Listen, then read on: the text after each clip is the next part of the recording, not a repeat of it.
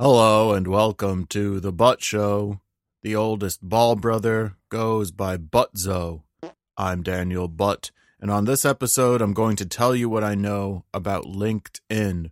I haven't done any research. As always, I'm talking out of my butt. Okay.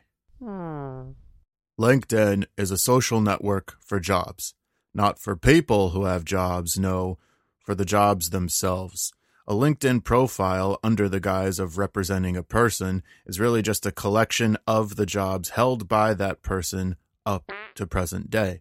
I swear to God, the last time I logged on to LinkedIn, I had a notification imploring me to congratulate someone on the anniversary of starting their most recent job, which is just another way of saying, wish that job a happy birthday. Thirsty recruiters who have too many jobs seek out the less fortunate on LinkedIn and try to give some of their jobs away. What an occupation that must be. A job position opens up and you try to fill it with a warm body. What is a promotion in that line of work? Try to fill 2 jobs at once? Until unemployment hits 0%, their career ladder is like Sisyphus's hill. Back to LinkedIn, which is more like a gas station than a social network. Nobody goes there with the intent to hang out unless they're unemployed.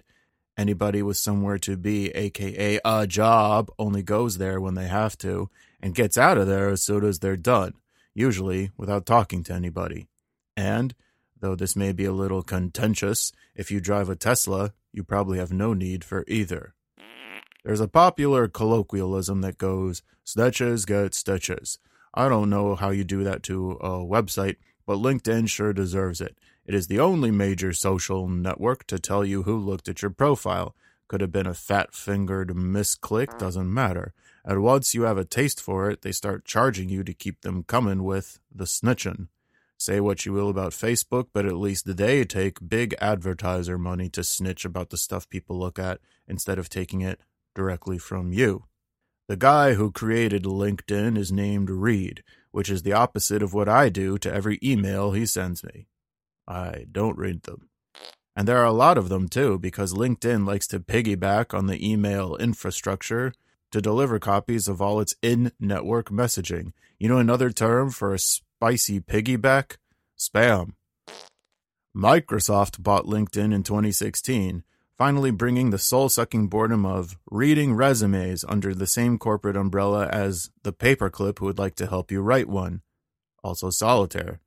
2016, of course, was the same year a self-proclaimed businessman became president of the United States.